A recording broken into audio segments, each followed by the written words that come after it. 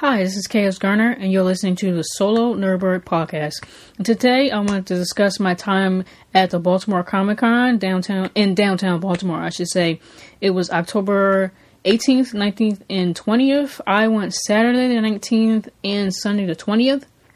So on Saturday, I get down there. I actually took the train. I didn't drive my car, but I actually feel pretty bad for everybody who did drive their car or were trying to travel downtown that day, because that was when the Baltimore Marathon was. It was the marathon, half marathon, I believe a 5K, maybe some relays that were happening as well. But if you were trying to get down there at the same time as the runners, you were pretty much screwed. And it felt really, really bad for the people who were on one-way streets, because once you were there, that was pretty much it. You couldn't get through until they were done. And I have no idea when they were finished. But yeah, I took the train and I got down there and I met up with a few of my cousins. And we just hung out with each other all day. Not all day, but we were down there hanging out. And we just were looking around, and we saw what you would typically see at a comic convention, which were comics, cosplayers, a lot of Funko Pops. And it wasn't as many cosplayers this year as it normally is, maybe because of the marathon. A lot more cosplayers came pretty much after we were ready to go. But what we were surprised by this year was a lot of the representation as far as people of color. So one of the first booths that we ended up walking up to, I should say, was the Untamed / Niobe booth by Sebastian Jones. And he was selling it. He was very much the salesperson, which you don't really see in a lot of artists or writers or editors in their work. It's normally someone else that does it. So I was a bit not taken back by it, but I was a little surprised because you don't really see that. Like, me as an artist, me as a writer, I don't really push my work as much as I should, but I guess he's been doing it long enough, whereas, he feel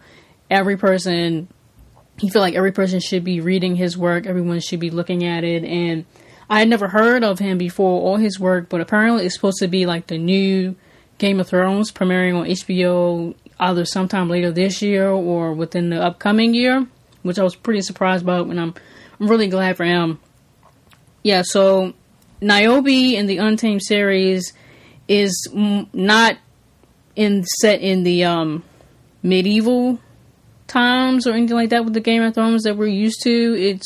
It's more of an African setting with a dark-skinned black woman as the protagonist, and which I thought was pretty cool too. What else? Then we met up with Nuri McAdams with Burning Spirit Comics, and that was pretty surprising too. Like I said, we're not used to seeing a lot of people that look like us at these vendors, which was another issue I had when I did She Makes Comics, the review for that. And to see that pretty much right after I did this review was pretty cool. So I met up with Nuri McAdams with Burning Spirit Comics, and his comics were about bike life and black men, specifically black fathers, pretty much raising their kids and being active members of their community, changing the narrative which you normally see in the media in regards to black men and black fathers. So I got to talking with him, and he so graciously granted me an interview. Just answered a few questions about, what is Burning Spirit Comics, what it's about, and who he is as far as a creator, and how much input he has in with concept to creation. So here's the interview with him. Okay, do you mind just introducing yourself and what it is that you do and the theme of your comic books? So, how you doing? I'm Nuri McAdams, owner of Burning Spirit Comics and creator and writer for the Wild Card Chronicles. My first motivation was my dad. Once he passed in 2004, I knew I had to give black men a symbol of what we really are. Because in my neighborhood, growing up, all the black fathers were awesome. I don't know what that narrative is that Hollywood pushes, that black fathers aren't great. all of them were awesome. So I needed to honor that. And the best way to do that is to put it in ink. Draw it out so that it'll be generations to come will know who these people were because we were here. Yeah, so I've had a similar upbringing with I've had my father in my life as well, but I'm so used to seeing other families who don't have their fathers. And it's just like, what am I supposed to do? Like, I don't really have, my childhood is not the same as theirs, so I don't feel the same way as they do, but we all live amongst each other. Exactly. So it's good to see that, black men being with their families and taking care of them in their communities. So, you're here at Baltimore Comic Con. Are you going to be at any other conventions anytime soon in the DV area? Well, we're recovering because we did 2 cons back to back, almost 3. We did New York Comic Con. We set up near Marvel on the main floor. We did Fairfax Comic Con right before that. But San Diego Comic Con really wore us out. So, this is projected our last one of the year. Are we doing Southern Maryland Con? Yeah, we could. What day is it? November 9th. Okay. We'll be at that con. We should be. So it's Southern Maryland Comic Con in what you said? Waldorf. And what date is that again? Sorry. November 9th. November 9th. Okay. So what is what's the most recent issue that just came out, and what's that about? Wildcard Chronicles issue 2 is a continuation of issue 1. We introduce even more compelling and diverse characters. In issue 2, you really start to see how this is more than just about bike life. When PGCC-TV came to the house, they interviewed us. Once she saw it as a comic book, but by the time we finished talking about the book and what led up to it, she said, "This is not a comic book. This is a movement." That humbled me. I was like, "Wow, you really think that out?" Thank you. I really think it's great that what you all are doing as far as the representation and different imagery of what black people and other people of color can do and what they can imagine and do with their imagination. So I think it's wonderful. Yeah. So again, this is Nori McAdams. You're the owner and author. Yes, ma'am. Who does the artwork? I have a couple of artists that work for me. Okay, that's cool. Two of them are in Africa.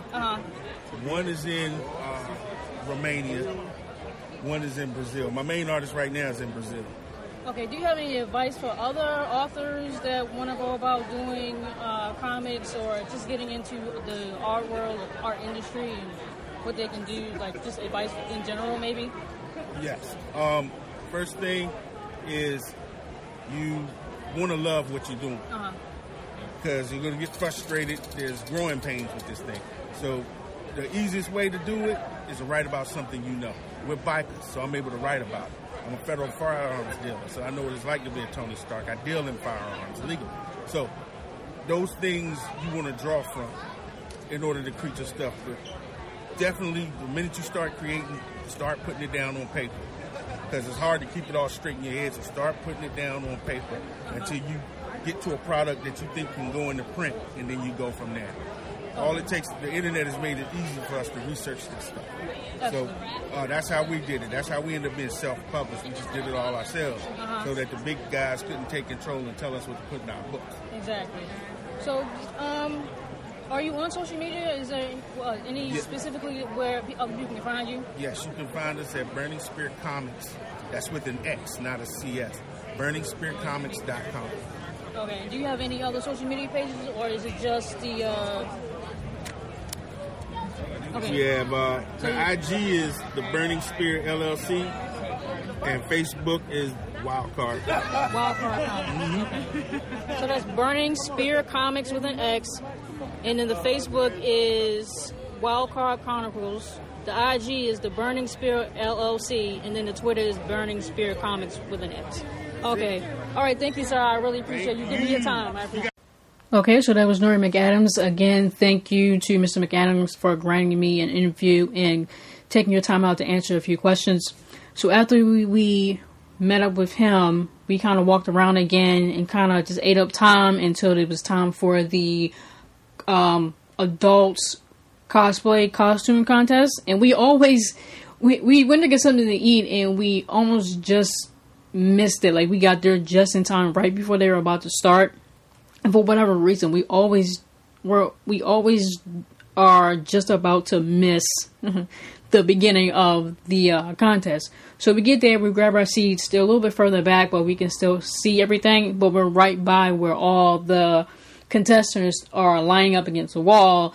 And there were some pretty cool ones. There were Jean Grey and Professor X. They were a duo together. I think it was a father and daughter. So it was obviously the daughter was, not obviously, but the daughter was Jean Grey and the father, who was already in the wheelchair, so they kind of decorated his wheelchair to look like Professor X's wheelchair, which I thought was really, really cool.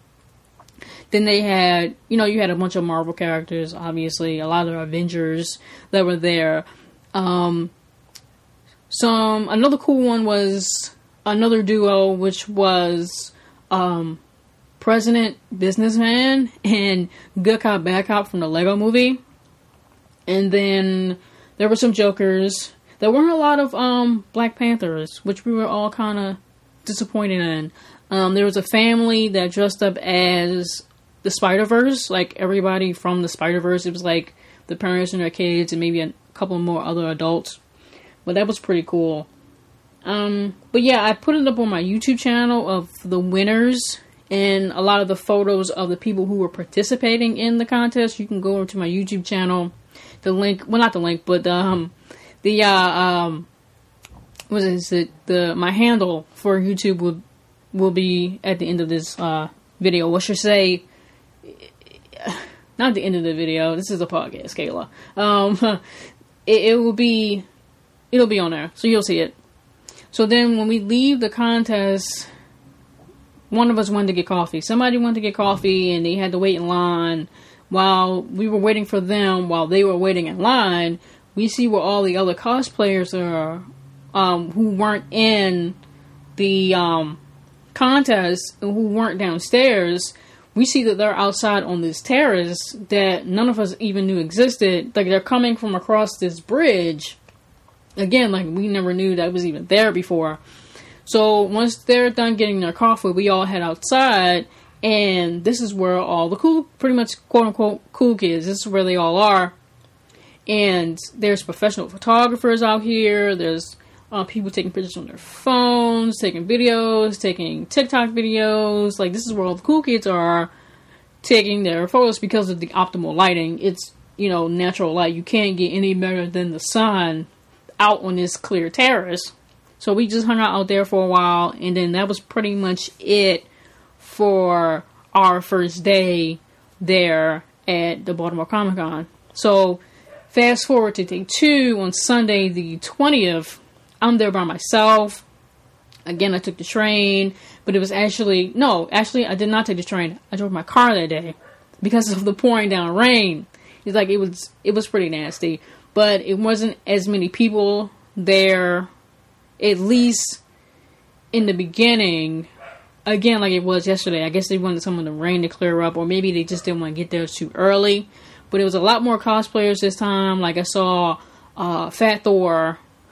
I saw a pimp named Slickback from the Boondocks. Then they took the pictures that they normally take outside on the steps. They took them inside on the steps. And that's where you saw all the Avengers, all the Marvel characters, X-Men, Fantastic Four, Black Widows.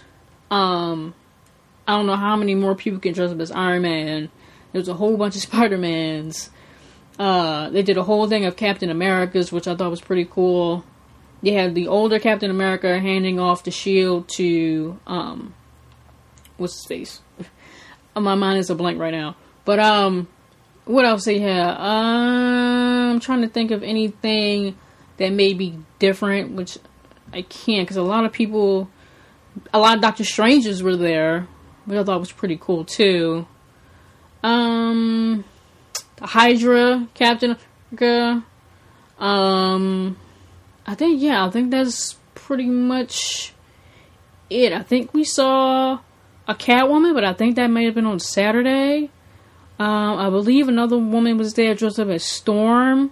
There was a Poison Ivy too. That was actually early in the day before they were doing all the pictures on the steps. But anyway, earlier that day on Sunday, I went to a panel, which was for me, that was my schedule since I couldn't do any of them on Saturday since I was with my cousins. I did a day full of panels, and the first one was with Amy Chu and friends, and it was called Comics and Coffee with Amy Chu, pretty much. And when I got there, it was Amy and coffee that she got from across the street. She didn't get it from the Starbucks that he had at the convention center. I guess it's cheaper, and it may actually be better. I'm not really sure. I don't drink Starbucks.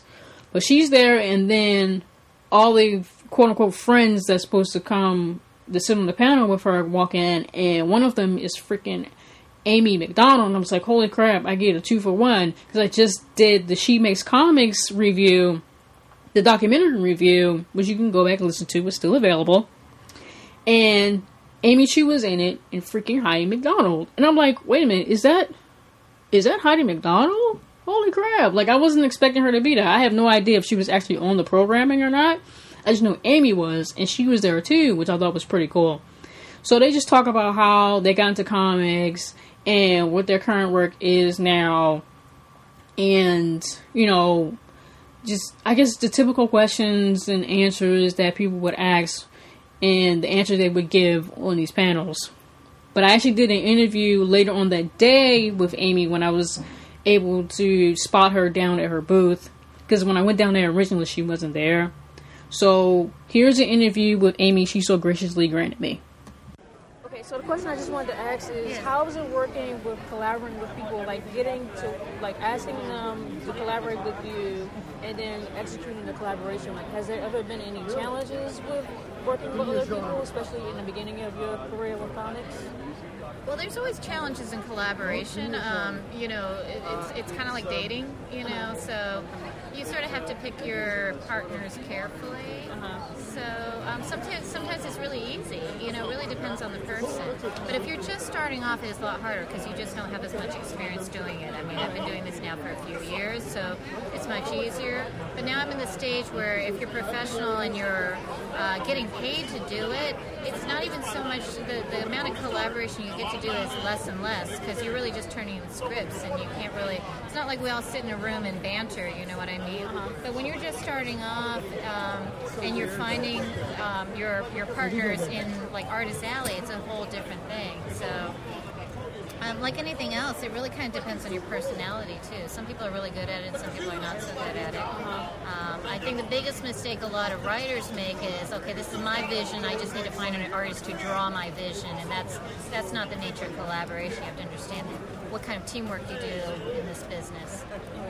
Also, I just saw She Makes Comics. It was a documentary you participated in a couple of years ago. It's actually on Netflix now. Oh, really? Yeah, oh, that's cool. And I actually did a review of it for my podcast. Fantastic. And one of the, I guess, issues or challenges that is diversity in the documentary as well as was outside of the documentary. I would have loved to see more of it. Yes, I'm not sure why it wasn't more. Maybe it was like a budget because of all the. I don't really artists. know. You know, I think in general even between the time that documentary came out and today, there's a lot more diversity, there's a lot more women, there's a lot more people of color doing the comics, or at least more visibly. So I think things have even changed since the documentary. But if you're talking about hiring practices within the big companies, there's still a lot of work to be done. Okay. Yeah. Well, thank you for your time. I really appreciate it. Okay, so that was Amy Chu. Again, thank you to her for taking time out of her day and to answer just a few questions of, you know, what I wanted to ask from her. And later on that day, I went to 2 more panels. It was one. No. Back up. So on Saturday, I actually went to Amy Chu's booth. I just wanted to know where she was, because the convention is such a maze. It can be extremely overwhelming, especially with the crowds of people and what you want to see. You want to try to get in as much as you can. So I finally found her booth, and I was like, okay, let me memorize where she is, so when I come back here tomorrow when I'm by myself, I can finally ask her what it is I want to ask her. And then when I get to her booth, I see this book, The Secret Loves of Geeks. And I was like, wait a minute. Wait. I have this book. And I didn't even realize that she was in it. Like, she had contributed to it. And I think it's on page, 50... It's on page $53. And she signed it for me. Like, I came back on Sunday, and I asked for an autograph, and she didn't charge me or anything, which was a big thing there, where a lot of people, a lot of the vendors, a lot of the artists are known to charge for autographs, and they wanted you to buy the yearbook. And I was like, I don't really want to do that. But she signed it. She signed it for free, and thank you for that, Amy. So anyway, like I was going to say before, I went to 2 other panels. The other one that I went to was for Tara Strong and Greg Sipes. They both do the voices of Raven and Beast Boy from Teen Titans, the original Teen Titans and Teen Titans Go. And that was kind of like all over the place. Like, they had a moderator there, but it's kind of like the Tara and Greg show, which it pretty much was. I recorded that, and I also recorded the Amy Chu panel. So I recorded both of those panels, and I'm going to put those up later. But yeah, I just kind of just sat through it and recorded it, and it was pretty funny, and it was very, I guess, entertaining, I guess you can say the word was. But I kind of just wanted to get through it and just be in the same room as these 2 people, because I kind of grew up on the Teen Titans, the original Teen Titans that came on Cartoon Network. And I kind of like Teen Titans Go. A lot of people like to crap on that show, but it's not meant for people like me. It's not meant for the original viewers of the Teen Titans. It's meant for the people coming up now, which I'm not mad about. Now that I'm older, I'm not really mad about that. So the next panel that I went to, and the last one that I went to, was Sebastian Jones' panel, which was called From Concept to Creation. And that's pretty much what it was. It was how he came up with the idea, and the lack of representation that he wanted to fulfill in comics and in the media, and his trials and tribulations, not only as a creator, but just someone who's of mixed race growing up in the world, pretty much. And he took those experiences and put it into the Untamed and Niobe. And then he kind of like opened the floor up a little bit, and I was able to ask a question. Again, I recorded it so you can hear the question I asked. It's more towards the end, like way at the end. Like, that thing was over an hour long. So if you're willing to listen, you can give that a listen. And then at the end, he was like, whoever's brave enough can come down to the booth, and we'll talk about, like, how do you describe yourself, not only as a creator, but as a person. And I wasn't able to do that. Like, I had to leave because traffic was starting to pick up. But, again, on Saturday, he was very much the businessman, pitching and selling his work, which you should do. And then on the panel, he was very much the artist, the creator of this amazing work, again called The Untamed and Niobe, which I'm very much interested in, and I can't really wait for that to come on the HBO. It just gives me another reason to have to purchase the streaming service. So if the reboot or the return of Adventure Time wasn't enough for me, and then the Watchmen that are on, that wasn't enough for me, it is now. So this is K.S. Garner, and you're listening to the Solo Nerdbird Podcast. Thank you.